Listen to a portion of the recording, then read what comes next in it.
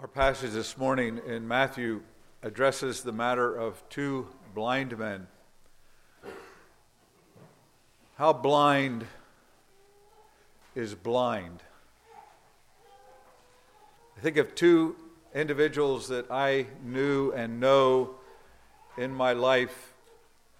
One, a young lady who was declared legally blind and was quite a rascal growing up. In some ways, I think she milked her legal blindness for all she could get.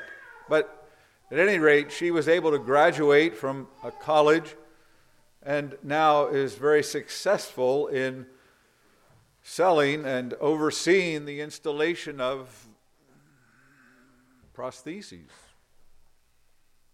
Another fellow who marvelously and I fearfully watched, who was declared legally blind, often go down Route 18 in Beaver Falls down that steep hill with traffic coming up, and he's legally blind.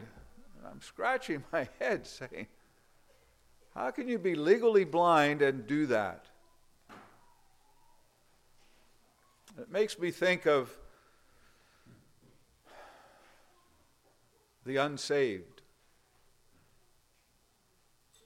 They see and they do, and often they're very, very, very productive and upstanding citizens. But the blindness that Jesus is being confronted with by these two men there on that road from Jericho to Jerusalem, these men are blind like when you're in, for me, the Indian caverns. You go down with your tour guide into the belly of the caverns, and what do? Turn off the light. And you do this. And you know your hand is there. It's your hand. But you can't see it. Blind. Completely unable to discern anything, even your own hand in front of your face. And we know people like that who are Christians, and they live in their physical blindness.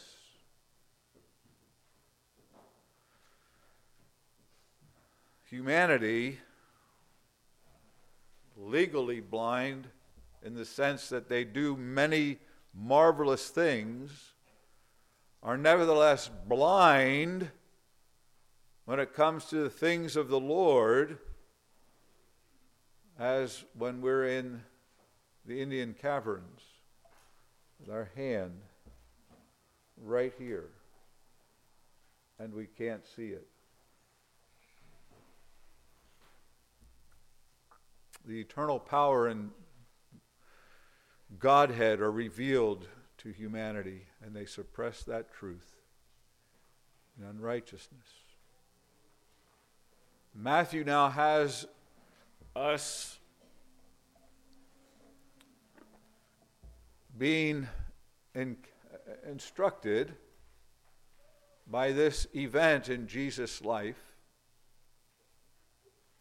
an event in Jesus' life that takes place just after he speaks about those who are great must be servants. And just before he's about to enter Jerusalem and be hailed, Hosanna, Hosanna, Hosanna. But knowing that it's the cross. It's the cross to which he is going to go.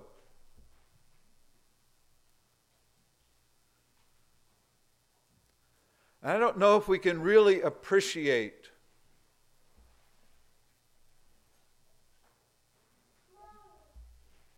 Jesus in this moment. Just think of yourselves in the daily routines of your life.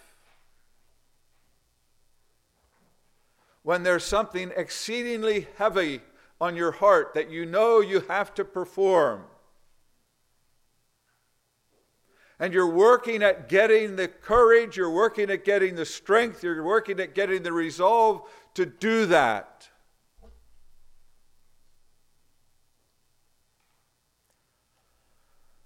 How do you like being interrupted? How do you like being interrupted? Matthew chapter 20, beginning with verse 29 and reading through the end of the chapter. The Holy Spirit's word through Matthew. Now, as they went out of Jericho, a great multitude followed him. And behold, two blind men sitting by the road, when they heard that Jesus was passing by, cried out, saying, "Have mercy on us, O Lord, Son of David." And the multitude warned them that they should be quiet. But they cried out all the more, saying, "Have mercy on us, O Lord, Son of David." So Jesus stood still and called them and said, "What do you want me to do for you?" They said to him, "Lord, that our eyes may be opened." So Jesus had compassion and touched their eyes, and immediately their eyes received sight, and they followed him. Let's pray. Lord God, open our eyes by your Spirit's work in our hearts. For Jesus' sake we pray. Amen. As we look at this passage, we see that there are obviously three major characters, of course, Jesus being the supreme character. We find in this pericope multitudes of people. We find in this passage these two blind men. And we find in this passage Jesus. Let's think momentarily about the multitudes. We read in our passage that Jesus is coming out of Jericho. And if we were to look at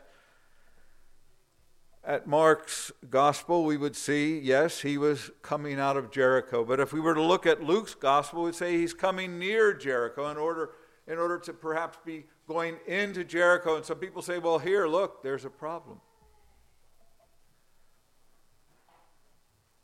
There were two Jerichos. There was the old Jericho, the one that was destroyed, and there was the new Jericho that Herod built, and it was a glorious place. And Jesus is coming through the Galilean ministry, and he's coming now from Jericho, those 16 or 15 miles into Jerusalem.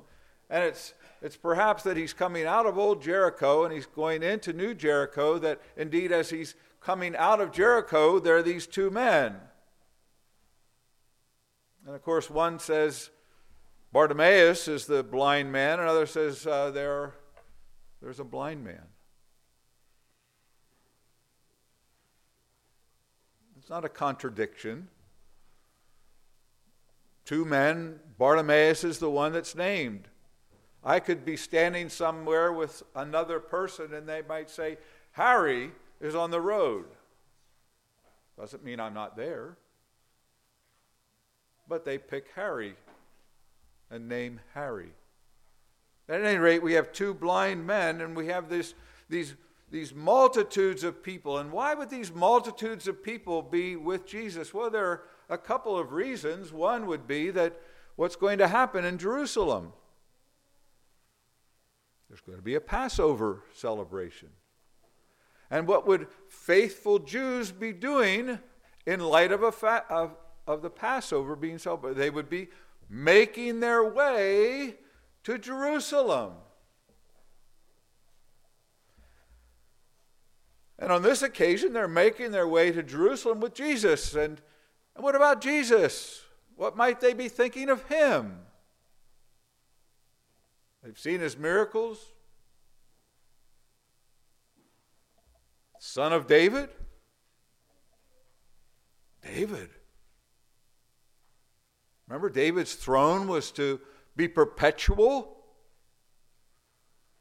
Remember, David was to be the one who was going to rule over Israel and the covenant people of God. And where were the covenant people of God now? They weren't in Israel. They weren't being ruled by David. Here comes the Son of David, and he's heading into Jerusalem. Hosanna, we're going to hear them cry. Here's the one who's going to liberate us. Here's the one who's going to conquer the Romans so that we can now have what God promised our father David.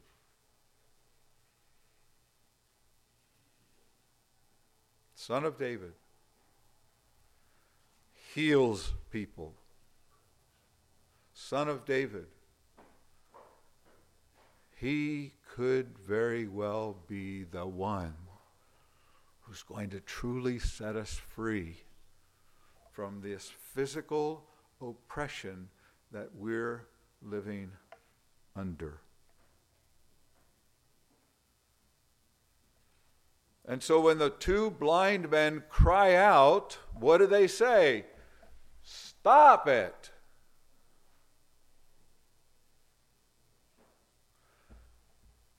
Jesus has no need of blind men. What good would blind men be in an army going over to overthrow Rome? What good would you... In fact, how are you going to walk with us if you can't see? Be quiet.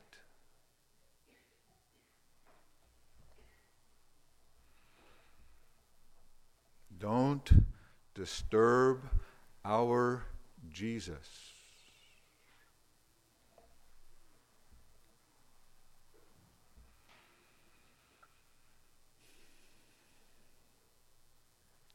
The multitudes. In this case, the multitudes are seeking to be faithful religiously. But they don't have time for the disabled. And it makes me wonder why, in years past, when church buildings were built, they weren't level with the ground. You went up a multitude of stairs, steps to get in. What were we thinking? Were we really thinking that the disabled would come? When I was in Sterling, Kansas, a 19-year-old covenant child, communicant member in gym class at college, broke his neck and became a quadriplegic. There were at least 15 to 20 steps up into the auditorium where you would have to go to worship.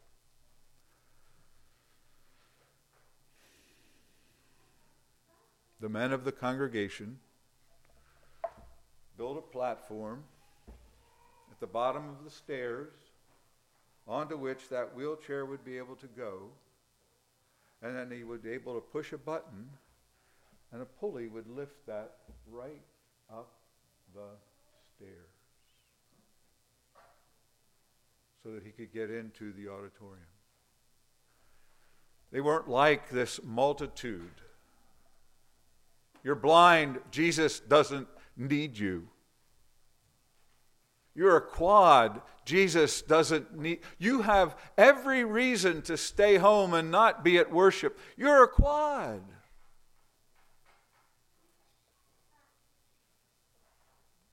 No, they wanted their brother to be there as part of the worship.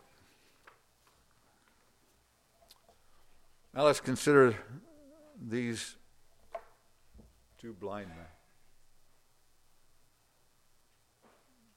They hear the crowd, they want to know what's going on, and they find out that Jesus is with the multitudes. Jesus.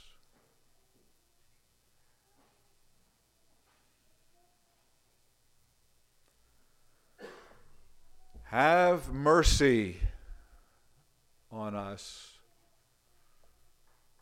O Lord, Son of David. Have pity on us. Have compassion on us.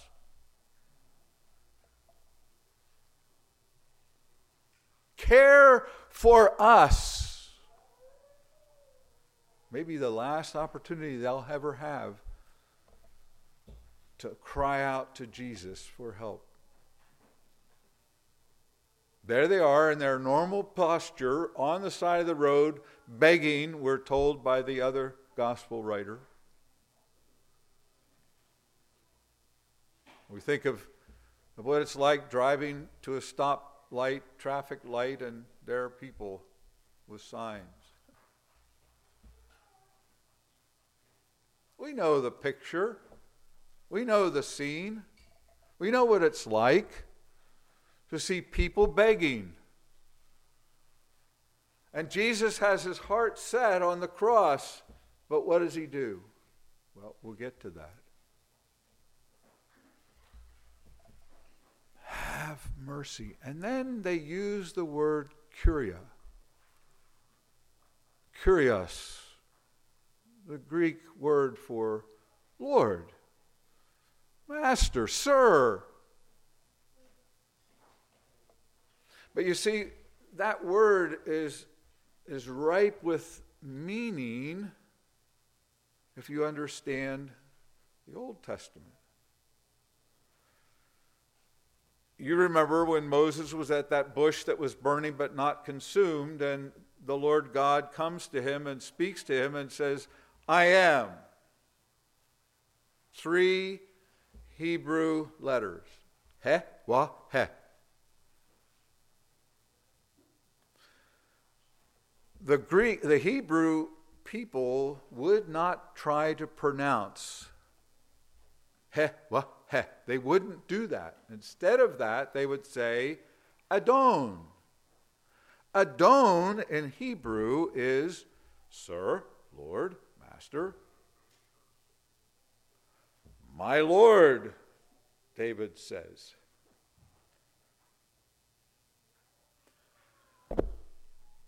So Adon in Hebrew is used to speak of the covenant-keeping God, or it's used of a Lord, a Master, a Sir. When the Greeks translated the Old Testament into Greek, they used kurios. So what do these blind men understand when they say, O Lord?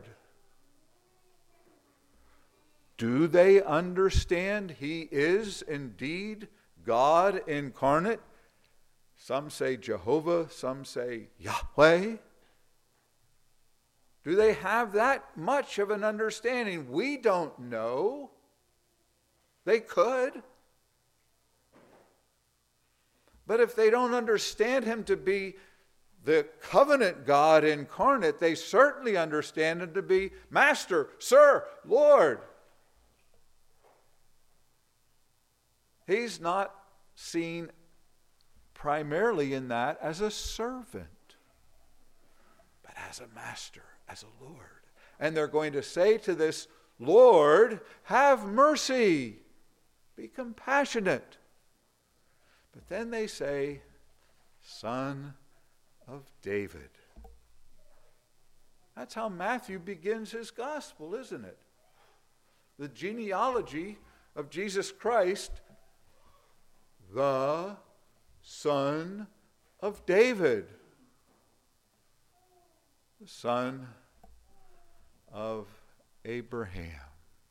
And so if he's the son of Abraham, the son of David, there may be a connection with Yahweh, Lord, Adonai, Adon,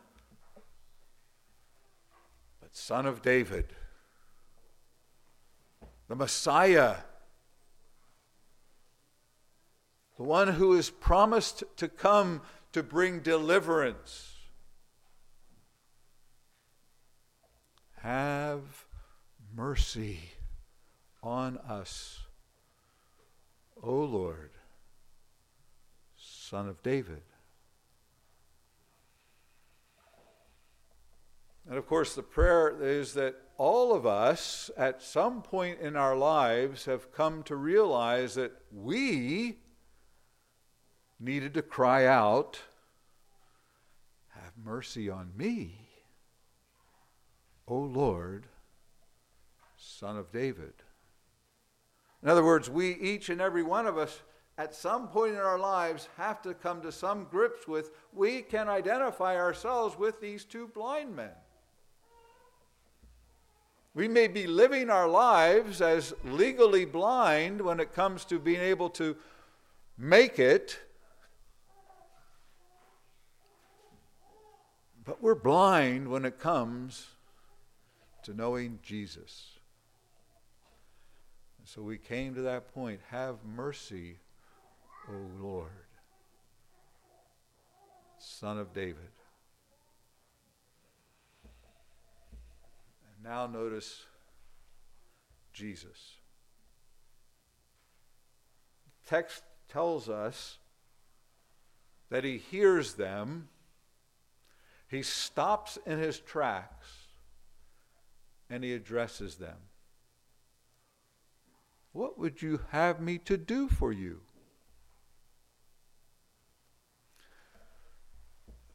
You're a blind beggar. What are you normally asking for as a blind beggar?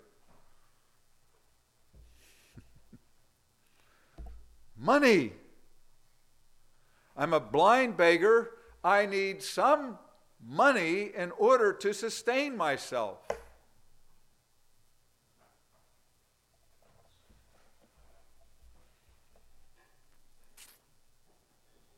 What would you have me to do for you? What do they say?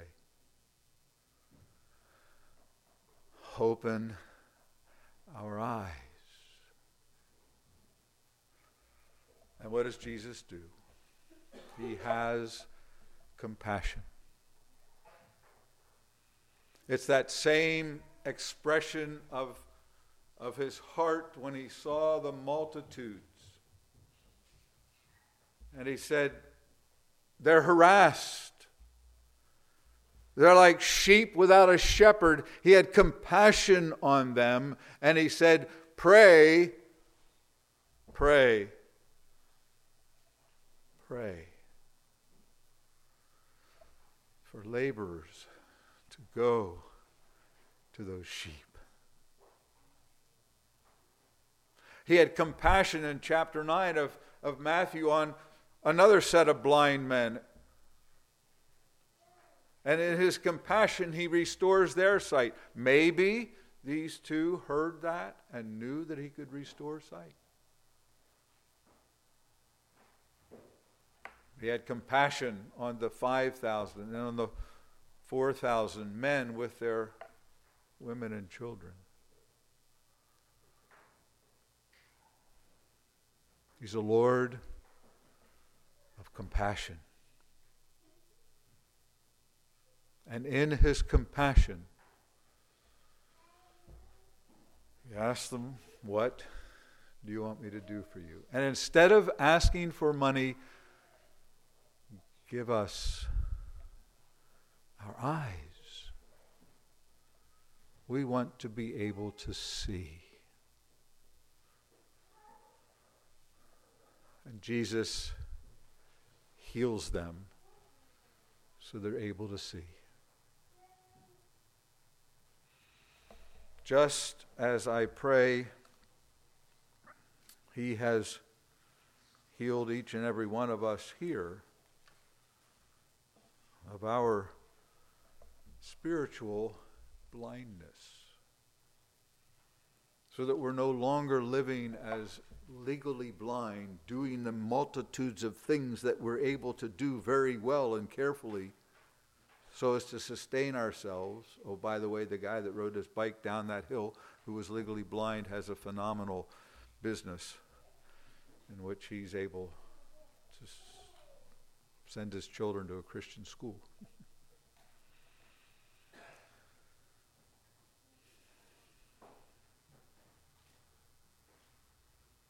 But he does so because he can see Jesus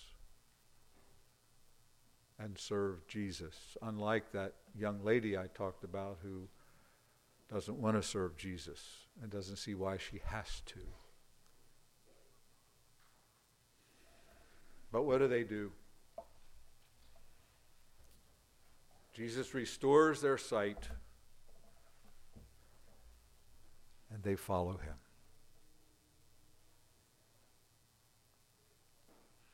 Give us 20/20 vision to follow Jesus.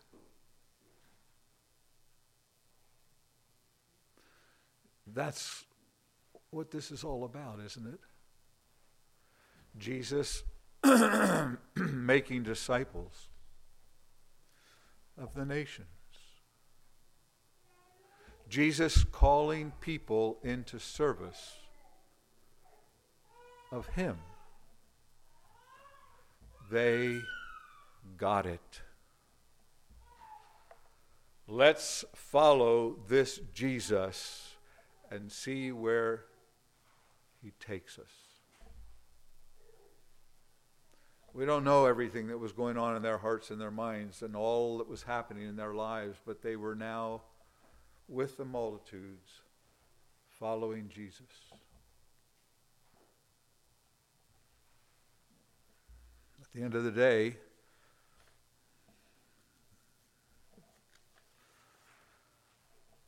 I trust that's our daily prayer. Open my eyes so that I may follow you, Lord Jesus.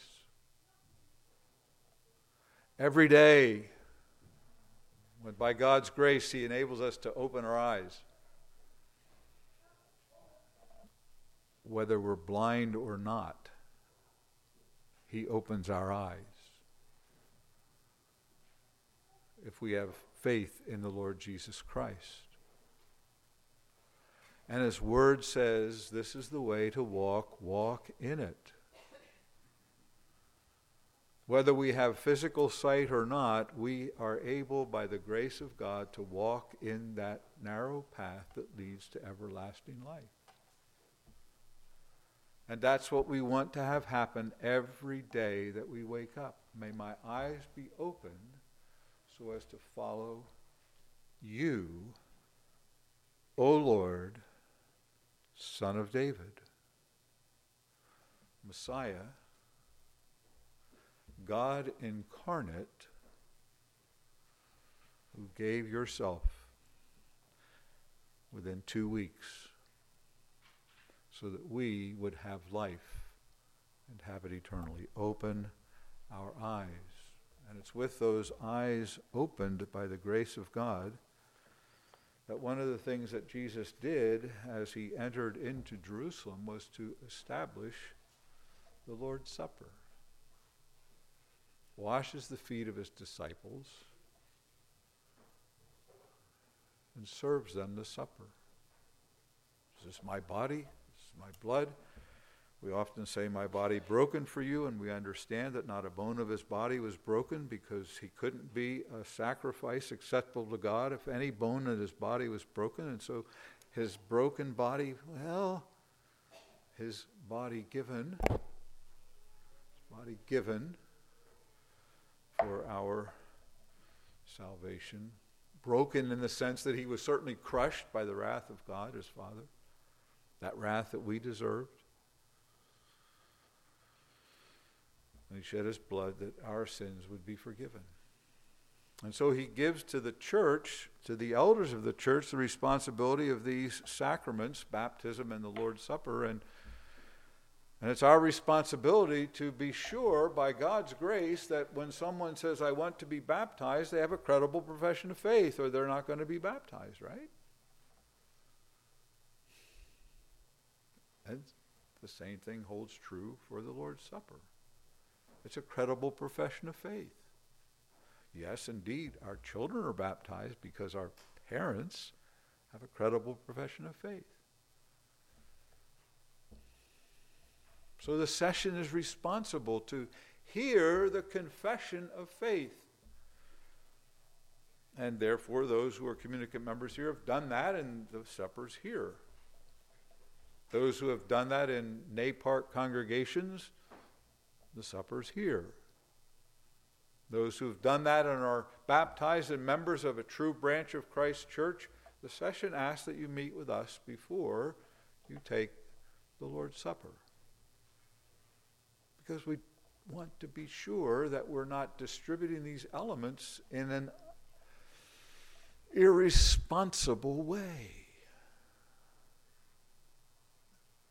Because we will give an account as the shepherds of God's people for our administration of the means of grace. And so, as we come to this table, as the elements are distributed, those of you who are indeed in good standing with Christ, come, take. As we do that, let's turn to Psalm 116, the B selection.